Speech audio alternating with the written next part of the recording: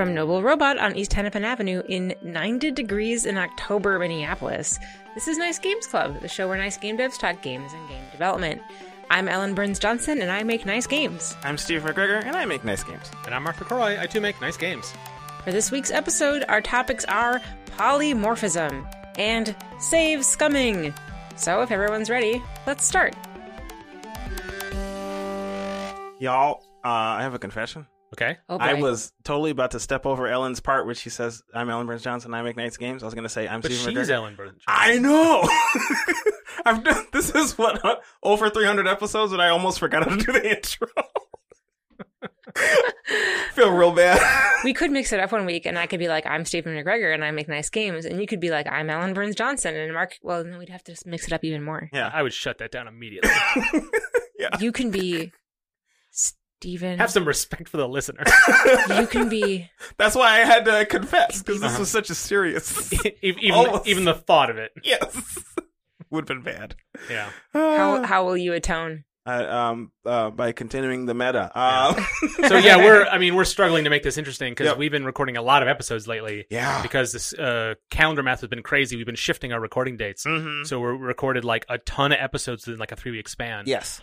Which is not normal for us. And so we're running out of like fun things to talk about at the top of the show. Yeah. But a couple weeks ago, Ellen, for listeners, you talked about Noodle, this platform that you've been working on at work. And you wanted to sort of remind us when it's coming out, because it's coming out soon, right?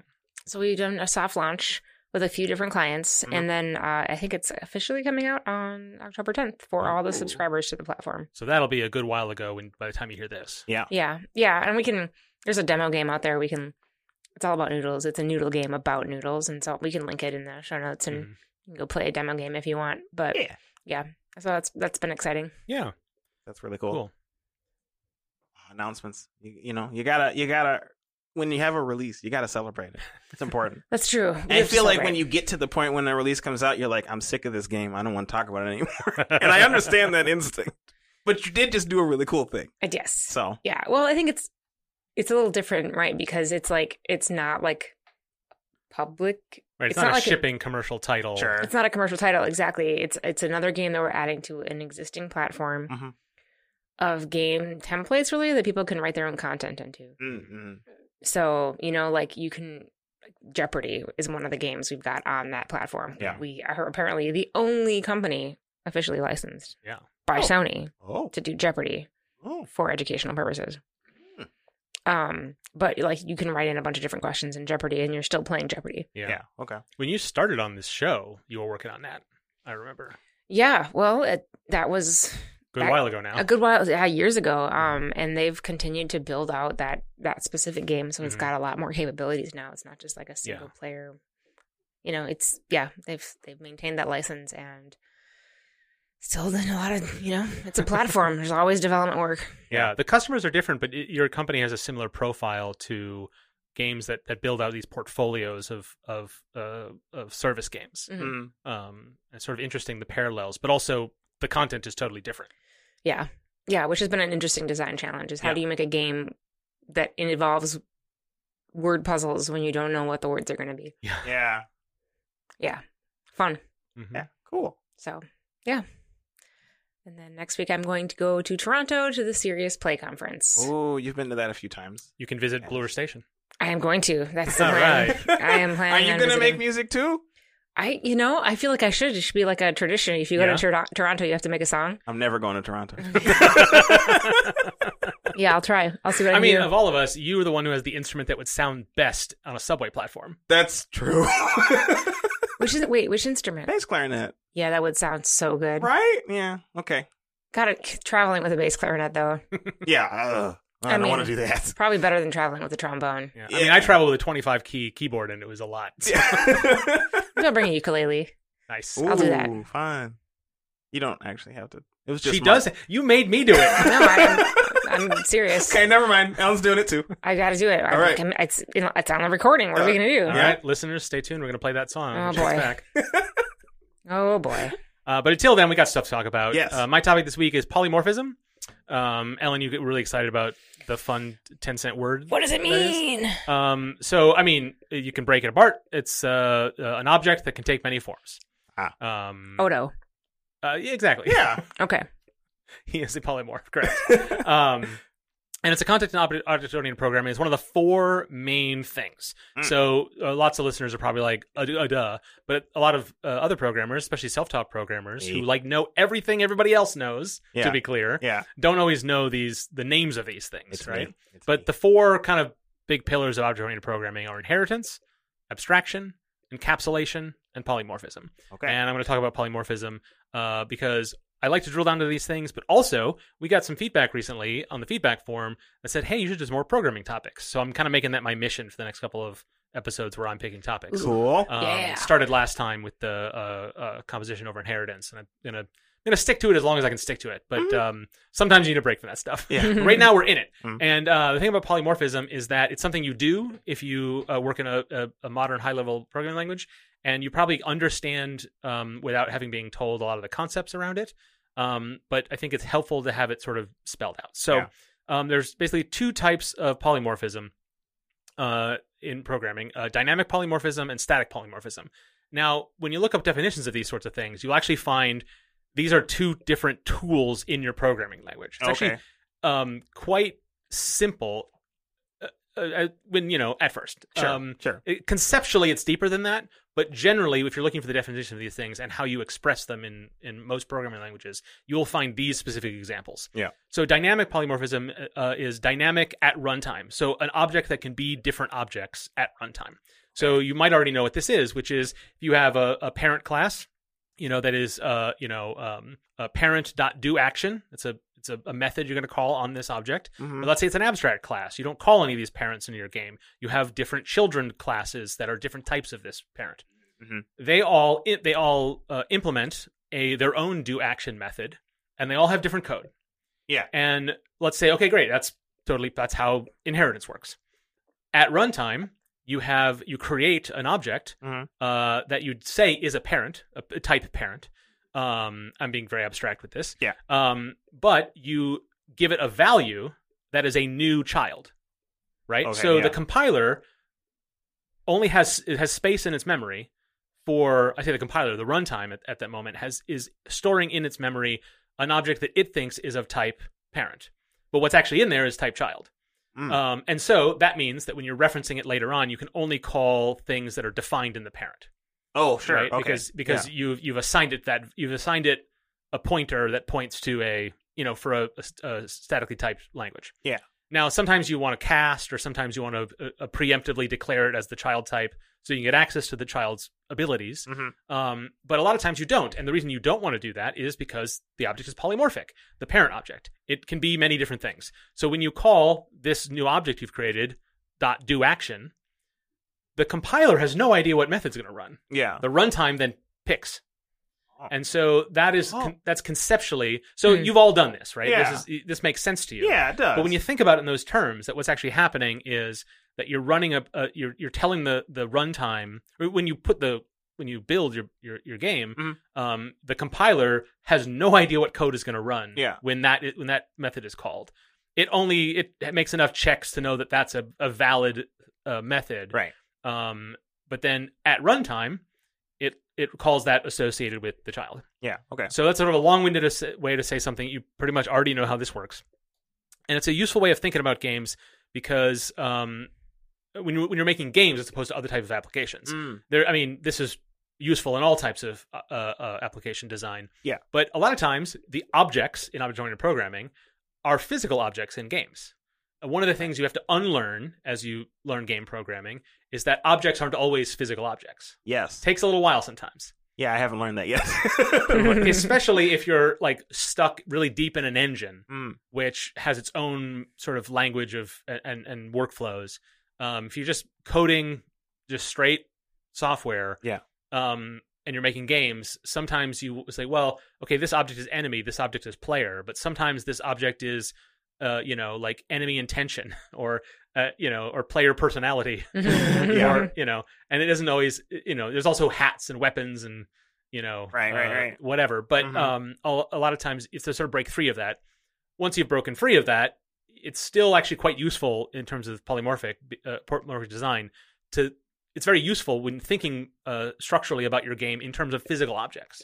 It's particularly a useful metaphor in that. It's also useful everywhere else, but my point is that it really comes in handy there because you're going to have a certain base enemy class or a base vehicle class or something, and then you're going to have weapons or scenarios or levels or tracks or any of the things that those objects live in, and you're going to want to have interfaces which don't care what type of thing it is. Yeah. Just that it's of a particular class of type. Yeah.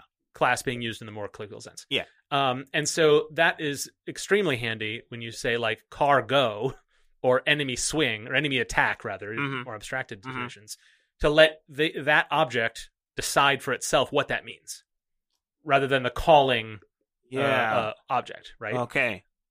Sorry, I came to a realization. Well, let's hear it. I think, because I think there's a function in Unity where like you can turn a prefab into another prefab or something. I've never really used it because I don't. Yeah, going into the YAML code and wrecking everything.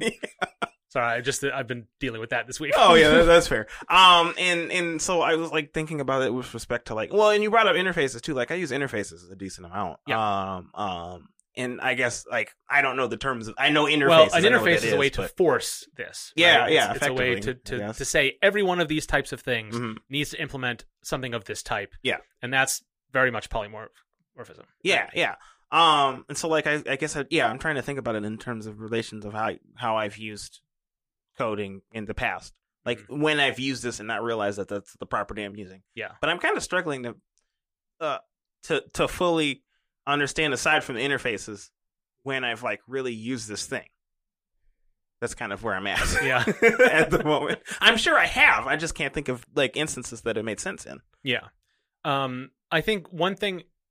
Part of it's like a way of thinking too, sure. right? Yeah. Like this is defined as like this is literally how it works in right. a programming language in most high level languages. Mm-hmm. But if you think about it in terms of like design thinking, yeah, because you can do this in other ways. You can have events. So you can say I'm gonna signal an event, and I'm gonna have a bunch of different objects listen for it. Yeah, and then what they do when they hear that signal is up to them.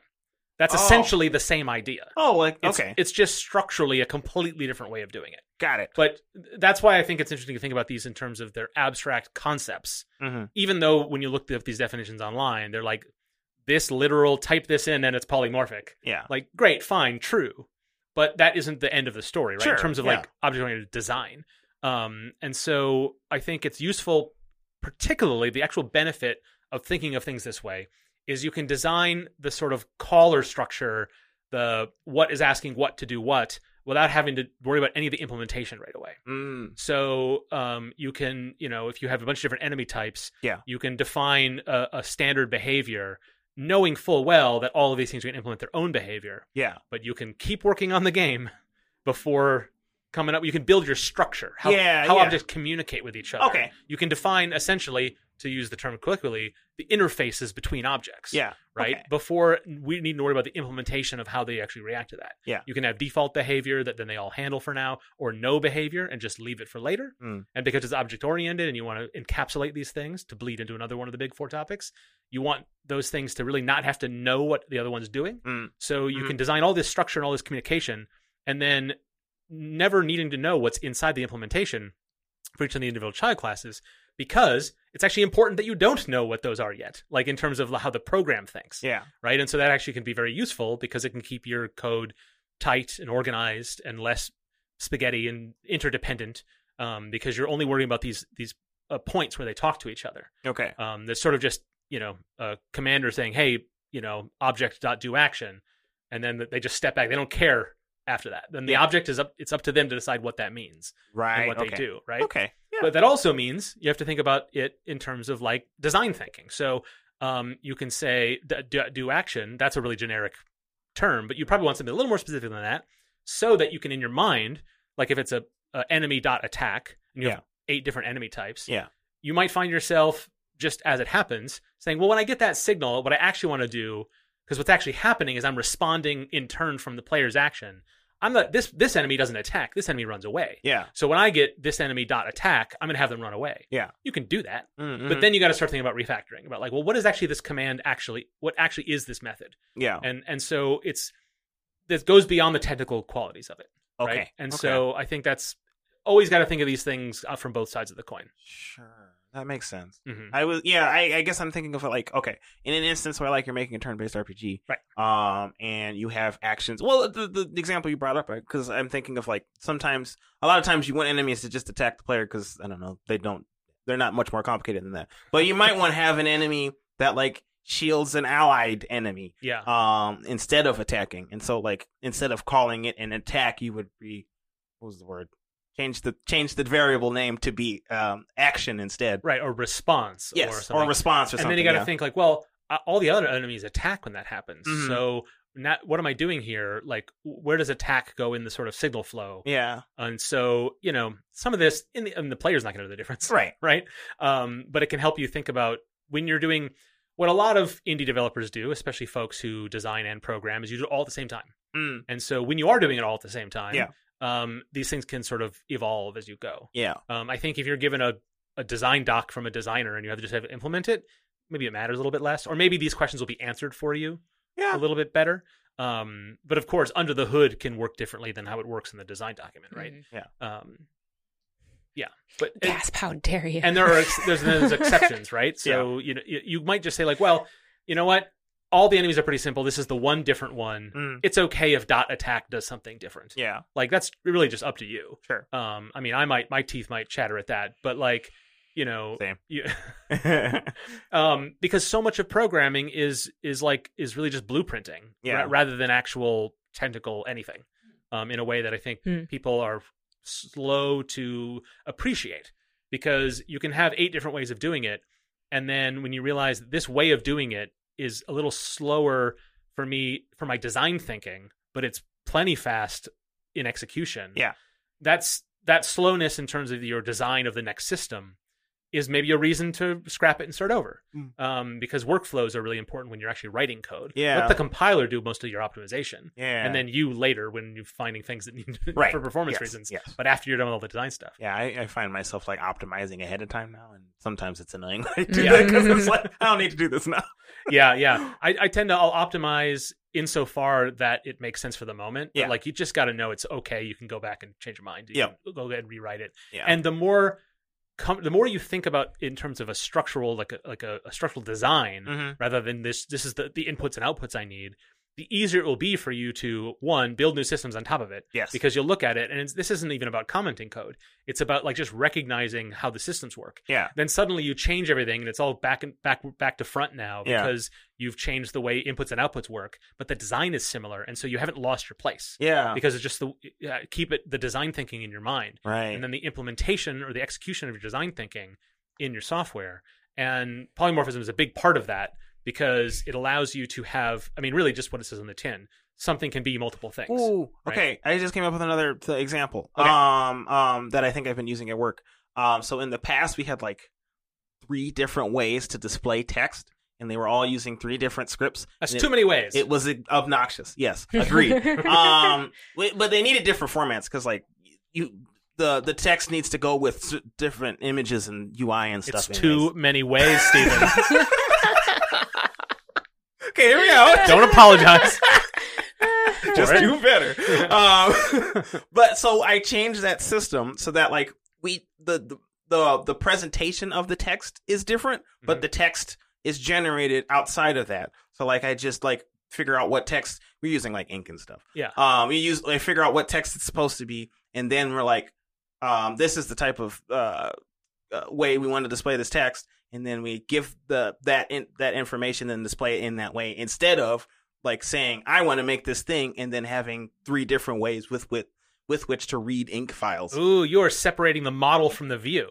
Is what you're doing. Yes. Yeah. It's the model, which is the sort of brain. It is sending inputs and outputs and doing logic. Right. Yes. And then the view is like, hey, here's the results of that logic. I will then now display it. Yeah. To the viewer or to the player. Yeah. And a lot of times that view logic gets kind of backs its way into the model. Again, these are all very abstract. This is a whole other different programming philosophy. Sure. Yeah. But what you're describing is something that only needs to be different when it needs to be different. Yeah. Right? Yeah. And so that fits straight into this topic pretty well. Yay! I did it.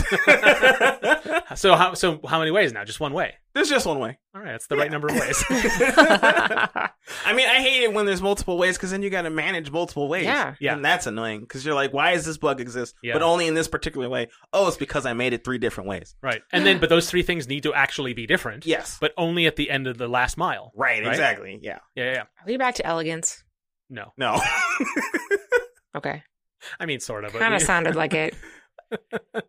But different. Yeah. But the same. Yeah. So the other type of polymorphism is called static polymorphism. Okay. And I wanted to bring this up because it really dovetails sort of back into the point I already made, which is that this is all just conceptual in the end. Okay. So static polymorphism, and so the static in it, as opposed to dynamic, means at compile time.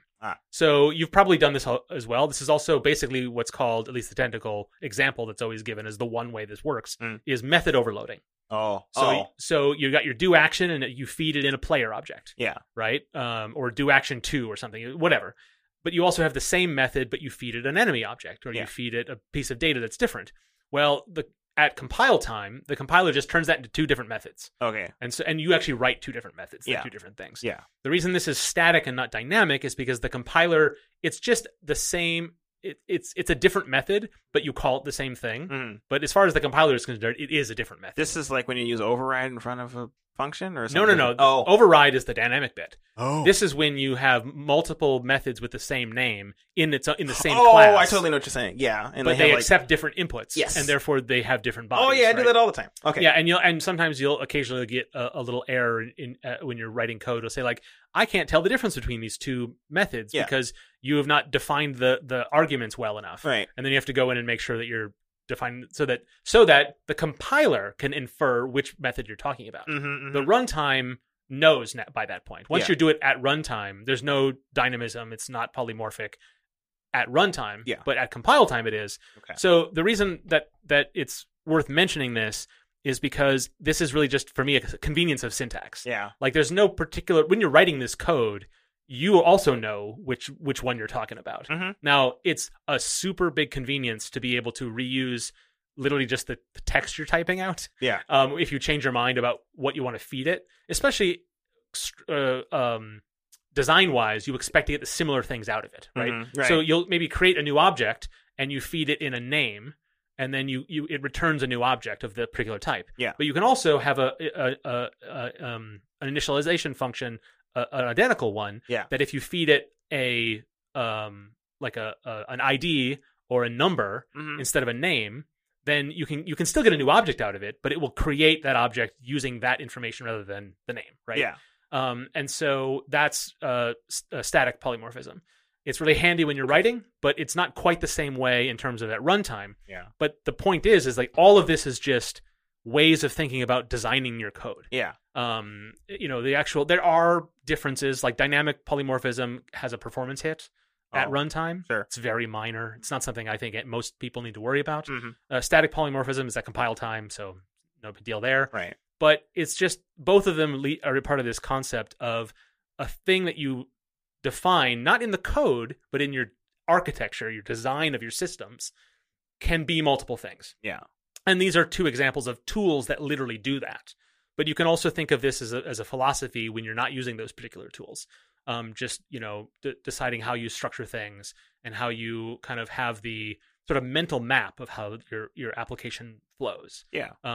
And so it's all just things that are in your head in the end. Yeah. But when you look up this stuff online, it really is very technical. Like this is exactly what it is. Right. And that is true. But I think it's important to think about it in terms of, because a lot of you are probably doing this already. Right. Yeah. Cool. But you just don't put a name to it. Just realized that a ton of ways that I was using it, and I just didn't realize that I was doing that already. So and you can think about like how you want to build systems, sometimes using these tools and sometimes not. Maybe you do want to, because sometimes there's one way to do a thing, right? Yeah. One way you want to do a thing in this particular moment, and you find you're doing it multiple ways because you're not thinking about them as having any relation. Right. How you structure them. Yeah. Yeah, so that's the basic definition of the whole thing, Mhm. right? In the roundabout way that I tend to do these things.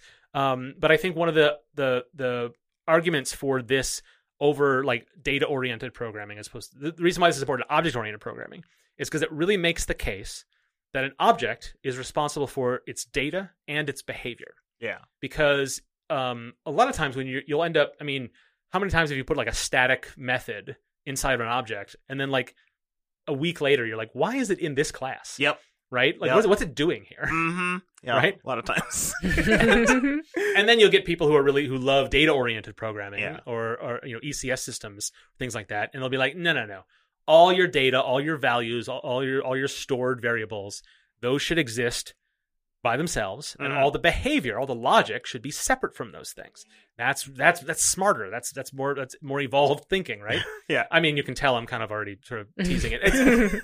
That is a really good way to make certain things, Yeah, right? yeah. And in fact, you're not always necessarily need to do it one way or the other. Mm-hmm. But the argument, because I think people who have been using object-oriented programming for years like it, enjoy it, it's natural to them. Mm-hmm. They're not really armed with an argument as to why you shouldn't just change that to a data-oriented system, except for the fact that you don't know how to do that, right? Which is usually for most of us, that's our big reason. Mm-hmm. But the reason is that your objects can be responsible for its data and its behavior. Okay. And polymorphism gives you a great example of why that's powerful. Yeah. Is that you want the object to, when it's created, you understand how it works. And when it's of a different type of the same parent, Mm-hmm. you can still understand it shares interfaces, it shares methods, but the object itself is responsible for how it behaves. Yeah. When you run logic into it and get things out of it. Yeah. And so I think that's a really strong argument, and you don't hear it a lot necessarily. Yeah. Because again, it's not something you wrap your mind around that often.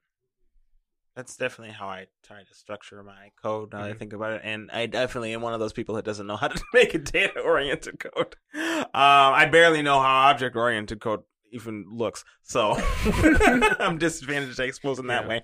But I'm struggling to even imagine, maybe that's a future topic, but I'm struggling to even imagine when in games you would want to use data-oriented programming. For parallel logic.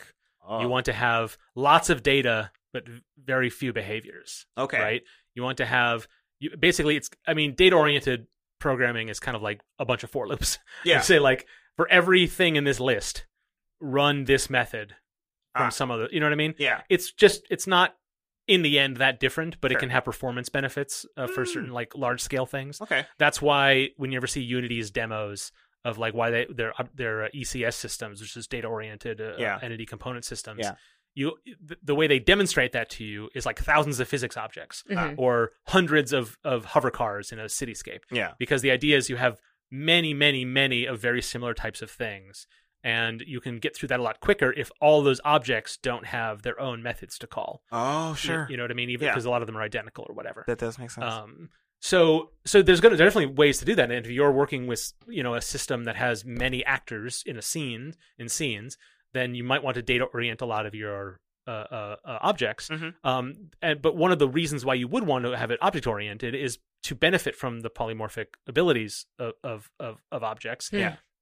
But that puts the onus on you to really audit your classes to say, why are these methods on this and not on something else? Yeah. Especially working in Unity and you're putting all these different scripts on a game object. Yeah. How do you distribute the activities of that game object across these different scripts? Yeah. Why is it in this one and not that one? Yeah. I have this one, and then there's a child object, and that has its own a script on it that's pretty important. Mm-hmm. Where does what methods go into each of those things? Unity doesn't make it easy because it kind of splits things up a little bit more than you probably want to in an object-oriented system. But it's not fully an entity component system either. Blah. We've had this conversation. Yeah. See above. Yeah, exactly right. But really think about deciding, because one of the other things about object-oriented programming is that things should have very few responsibilities. Yeah. An object should basically, now in games that's tough because you have the player object. Yeah. But that's an argument to then say the player should be an umbrella object that holds many other objects that have very specific responsibilities and behaviors. Yeah. What you do is up to you. It's okay to have a 3,000 line class. Yeah. I'm not going to stop you. I'm not even going to say that's bad practice. But it can be very beneficial to really think about, why is this responsible for this? What does it have to do with the data that's stored on it? Why is it doing this way? Can it be implemented in multiple similar things? And if this is just a unique method on a class that has many siblings and one parent, why is this method here? What's different about this object that it needs its own method for this? Is this not something I'm going to need versions of in all the other ones? Yeah. Is this not something that can be its own object that this object is responsible for? So no right answers to any of these questions, but I think you want to think about these things because you are using these tools, and you're not going to make better running software by thinking about it more structurally, but you're going to probably enjoy yourself a little bit more. You're going to have a better handle on the work that you're doing. Yeah, and you're going to be able to work faster, and you're going to be able, and if you're the type of person who designs and programs, as you go, that you sort of, that's part of your process of design, as it is for me and for many others, you're going to be more effective, more creative. Right. Well, also, I mean, if you come back to the code, I don't know, 6 months later, then remember what you did. That's what I'm doing. Comment your code, Steven. No. Who did this to you? Oh, you did. Yeah.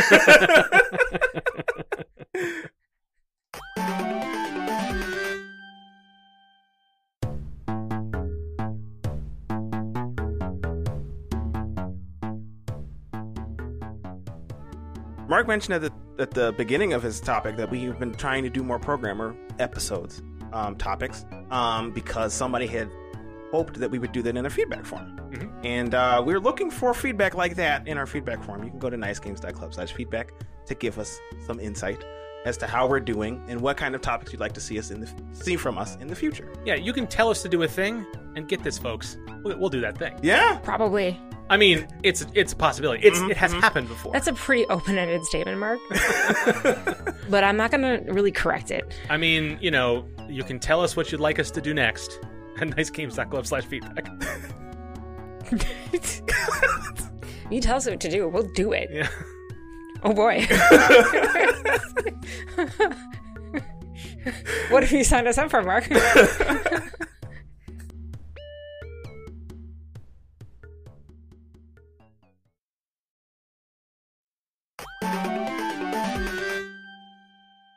Okay, Steven. Yes.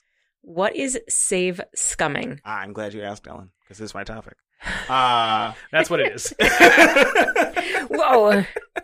No, save scumming is like a colloquial term. I don't even know if I'm using that word correctly. Where you basically you save and you want to make sure that you get the result that you want. So like for instance, like if you're fighting a boss and you keep dying to this boss, you keep saving, or you keep reloading your previous save so that like you can get certain advantages against this boss or something like that. Like, the boss exists now, so you like position yourself better, or you reload the save so you can bring another character in or something like that.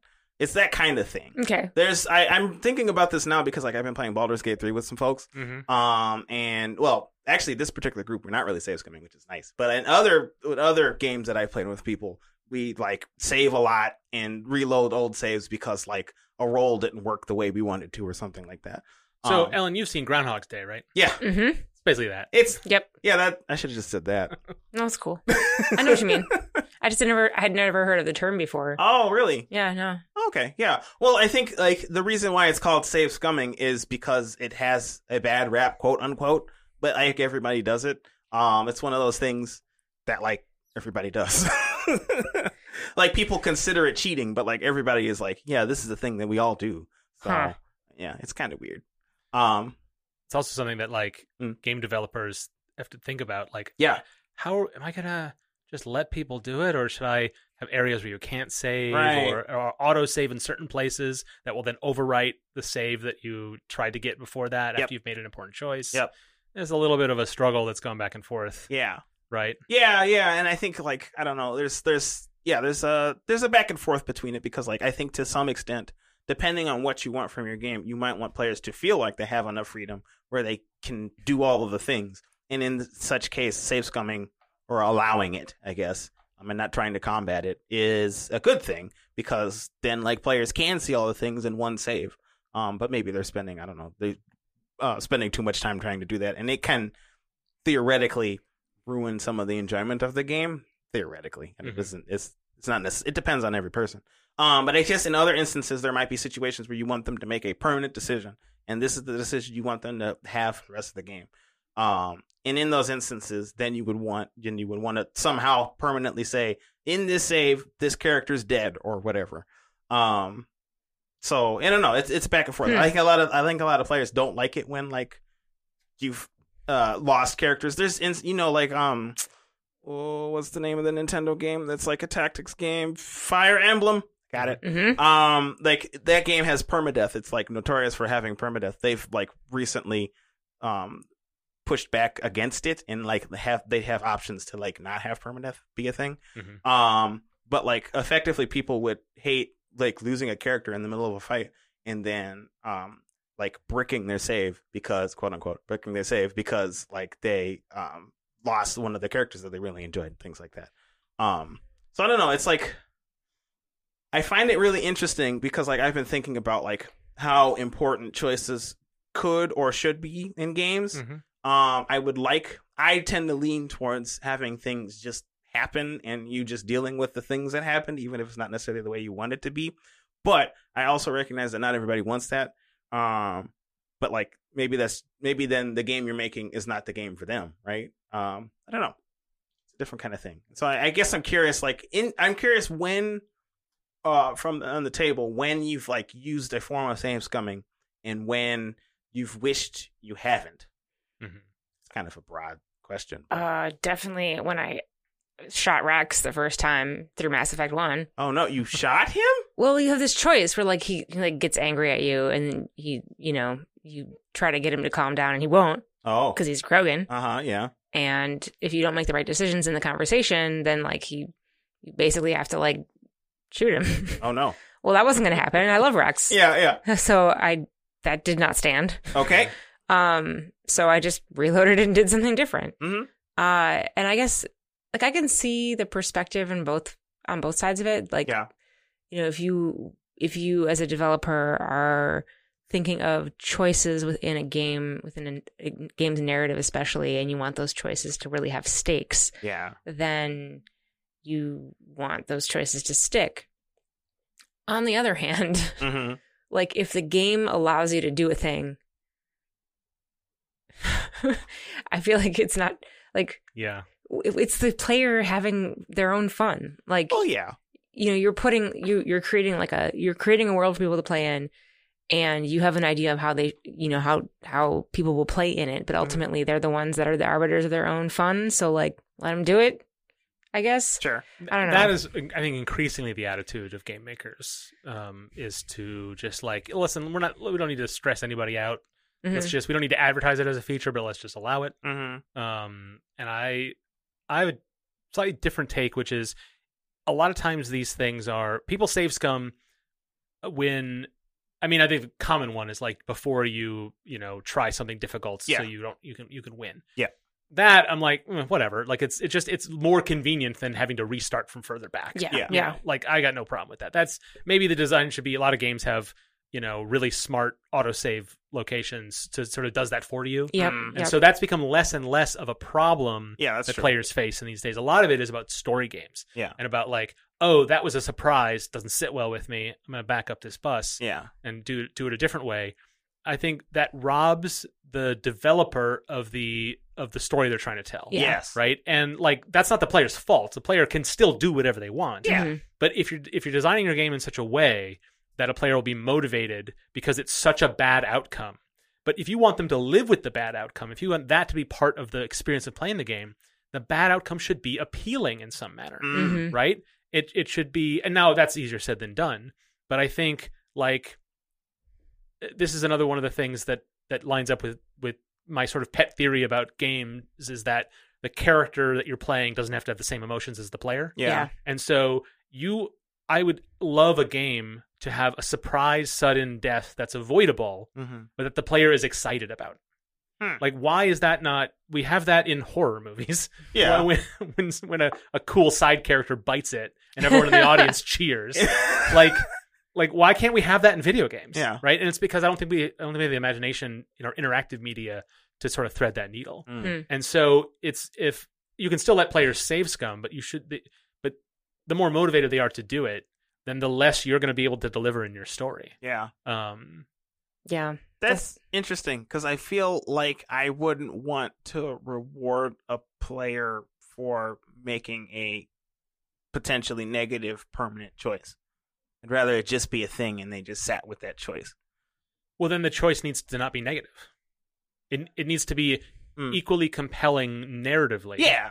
It can be negative for the player character. Yes. Right? Yeah. Or for the state of the galaxy you're fighting for or whatever. Yeah. I guess that's what the thing is like the framing of it is the player, like, I think part of it is like, if you like kill an NPC in Skyrim, then you miss out on a quest down the line or something. I don't know how you encourage players to be okay with that, but I would like players to just be okay with that. Mm-hmm. I don't know how you do that. Well, that's what my contention is. I think that's your attitude is the attitude that a lot of developers have, which is like, all right, well, let them do it. We're not going to get on their case about it. That's not nice. They won't like us for it. Yeah. Let's just cross our fingers and hope that they just go through it and have a unique experience rather than getting the optimal path that everyone looked up on GameFAQs or whatever. Right? And I think that's just like, that's hope and prayer, and that's never going to work. Well, right. Yeah. Well, I don't know. I mean, I'm not sure I agree with that. Yeah. Like, going back just for my one example here, that was the only time I did that in that game. Yeah. In all three of the Mass Effect games. It was the only time I did that. You couldn't stand to never hear Shepard ever again? Exactly. I needed to hear Shepard. Yep. Yeah. I was like, Rex is going to be on my team, and this is the only... But I didn't do that in every other decision that I made. Every other character I lost stayed lost. Yeah. So I got to choose what was important to me. And what was important to me initially was I have got Rex. Right. And then what was important to me afterwards was the story stands. Yeah. Well, that's an example of for you anyway. Mm-hmm. And I think for a lot of people. I think for Mass Effect 2, a lot of people restarted that final mission. But or they aced it right away because they were like really effing careful and kind of drained some of their own fun out of it. Yeah. That was me. I like got it right away, but it was kind of not worth the effort. Yeah. But for you, they did what I'm describing games should do, which is to make that fun. Right. Like that, or as fun as anything else. Yeah. Right? And not feel like you're like slowly punished, losing off a perfect score. Sure. Right. Yeah. I guess that's what I'm arguing for too. Like, I want those decisions to be compelling. I just think that like people feel like they're missing out on stuff if they lose characters and stuff. And it saps the fun away from it. Well, because I think we think of a lot of these narrative choices and these sort of like paths. I know like this isn't really true. Yeah. That we always think about it as positive and negative. Yeah. But it really is the outcome most of the time on how these things work. Yeah. It's like, is optimal, less optimal, the true ending or whatever. Right. Well, and then a lot of games have 5 equal endings, but then someone will suss out how it is. Or I mean, Mass Effect's a perfect example where like interview after interview, they're all like, yeah, Paragon and Renegade. They're like, Renegade doesn't mean bad. It just means like independent and like, and you're more likely to punch the reporter. Yeah. But like sometimes that's what you got to do. And everyone was just like, no, I want to be a good guy. Yeah. And they didn't buy that explanation for what was interesting about it. And I think when you're designing, especially in a bigger system, it can be very easy to like start with that as a lodestone. Like, we're going to make these 2 choices equally interesting. Yeah. But then when you write the choice, you can't help but make one good and one bad. Yeah. Well, yeah, that's the thing, right? Like, okay, so Baldur's Gate 3, there's plenty of opportunities to just like randomly attack people and kill people and stuff. And not in a like, well, not in a cool way. Yeah. And not in a cool way. But like nobody ever wants to make those decisions because they feel bad. And like, I think part of it is like people, you feel like you're missing out on content. Yeah. But like that is content. If somebody dies and like it changes up like how other people react to you and things like that. Yeah. That can be compelling, that can be interesting on its own. Well, in a different way. That's the problem with role-playing games, is because a lot of times role-playing games ask you, the player, to inhabit the character. Yes. And so the more it's you, I mean, as much as I harp on gamers in particular on this program, people are generally good people. Yeah. And when they play themselves, they don't want to be jerks. They don't want to be murderers. Right. They want to be heroes. Yeah. And the world gives them so many options to do so many interesting things. Yeah. But you're not going to do most of those things. Yeah. Because you're playing yourself. Right. And you're not going to take as many risks as you would. You're not going to be mean. You're not going to play out the fantasy of maybe your character who's a rogue or has a bad attitude or whatever. And I think the ways around that is to really separate the player from the character. Yeah. And you can have a scenario where if your player is, casually kills people on their way to the bank or whatever, then reward the player. Yeah. Right? Reward the player for the character doing things that are bad. Yeah. And punish them for doing things punish them that say keep their hit points up or maintain their bank accounts. Yeah. Or, like the things you would normally be motivated by a player, lock off storylines to players who aren't taking risks or aren't doing bad things. Yeah. That's how you can encourage them to do that. Right. Yeah. Then it encourages it, forcing people to continue their role playing experience. Yeah. So it's not always about making choices equally interesting because that can be kind of bland. Yeah. It's like, divvy out the consequences. Yeah. Make a player does this thing, it has certain good consequences and certain bad consequences. Have it all balance out. Yes. But have these, have the scales tipped in opposite directions. Well, right? yeah, and even in that, like, that example is extreme. This guy going around killing people while walking to the bank. But, like, it could just be, like, you're a hero and you're really trying, but, like, you make a decision because in the moment you're selfish, or in the moment you didn't understand a thing, or in the moment you had a lapse in judgment. Like,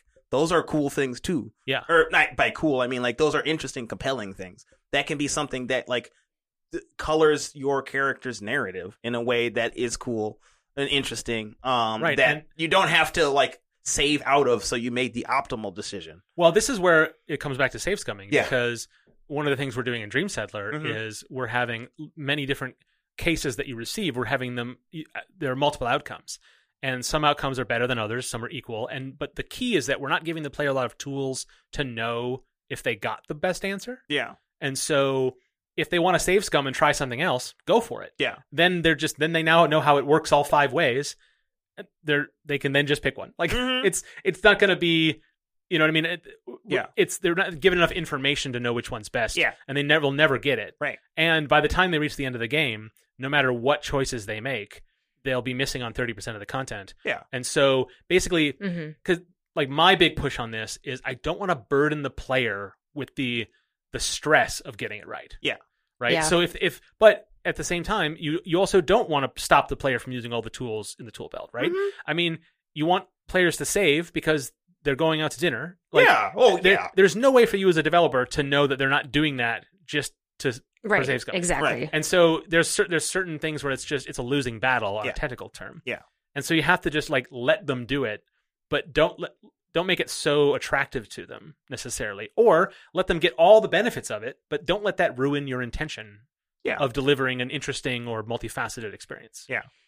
I like that. And I like that example specifically too, because like that's kind of how I'm treating Baldur's Gate 3. It's like, there's so much crap in that game that like if I kill a person, I'm still going to miss out on content regardless. Yeah. So like I'm okay with like losing out on whatever this person. But you have to have some discipline to do that, right? Well, yeah, and that's a burden I don't love when players have that burden. Then yeah, that's fair. That's fair. Like I have to withhold my tendency because it'll be less stressful if I just sit tight, and that's a constant low level stress. Yeah, you know, it depends on the person. For me, I'm like, okay, well, I killed the guy, but I understand.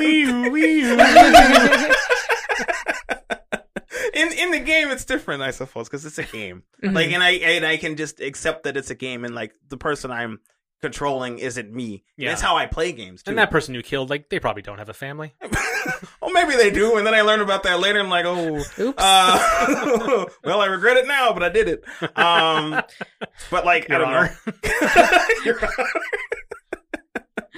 Yeah.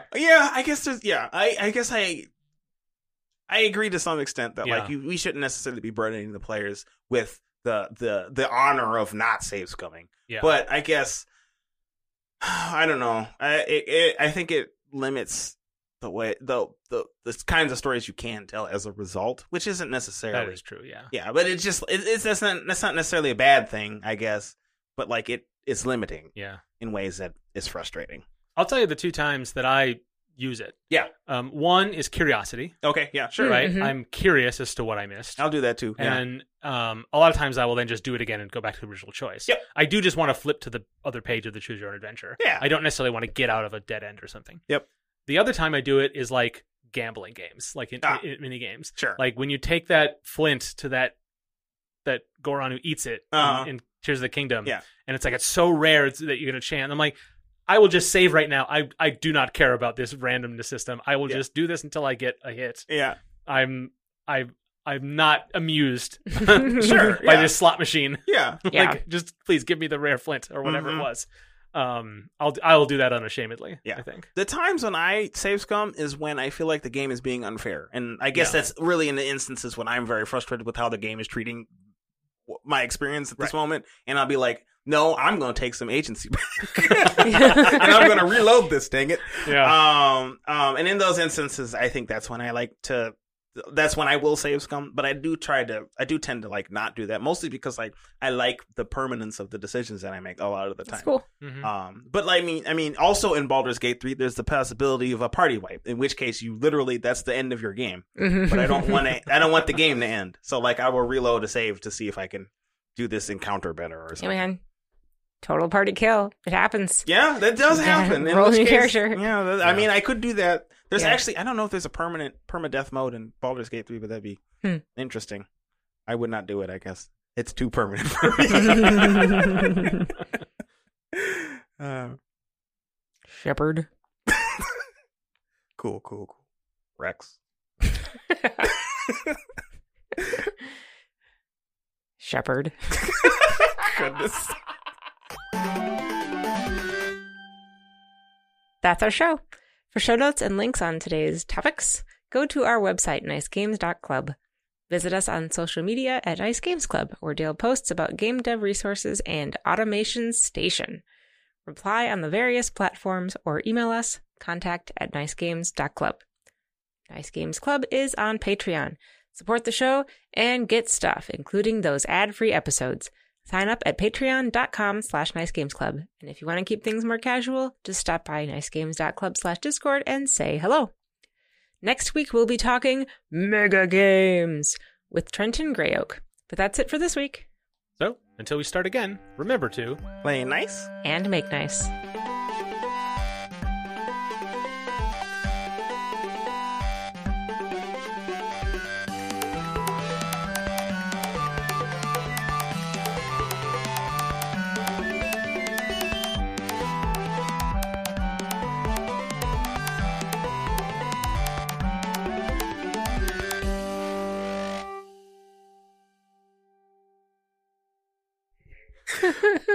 I'd like to reload that conversation. No, it's terrible. I'm not going to use that as a transition. Cut that out. Okay. Can I? Yes. Can I do it? Go ahead. Steven. Yes. What is skate? What? No. Dale, cut a lot of this out. Yes. I know you're going to want to keep it in Uh-huh. because I think you like when we're being silly. Yeah.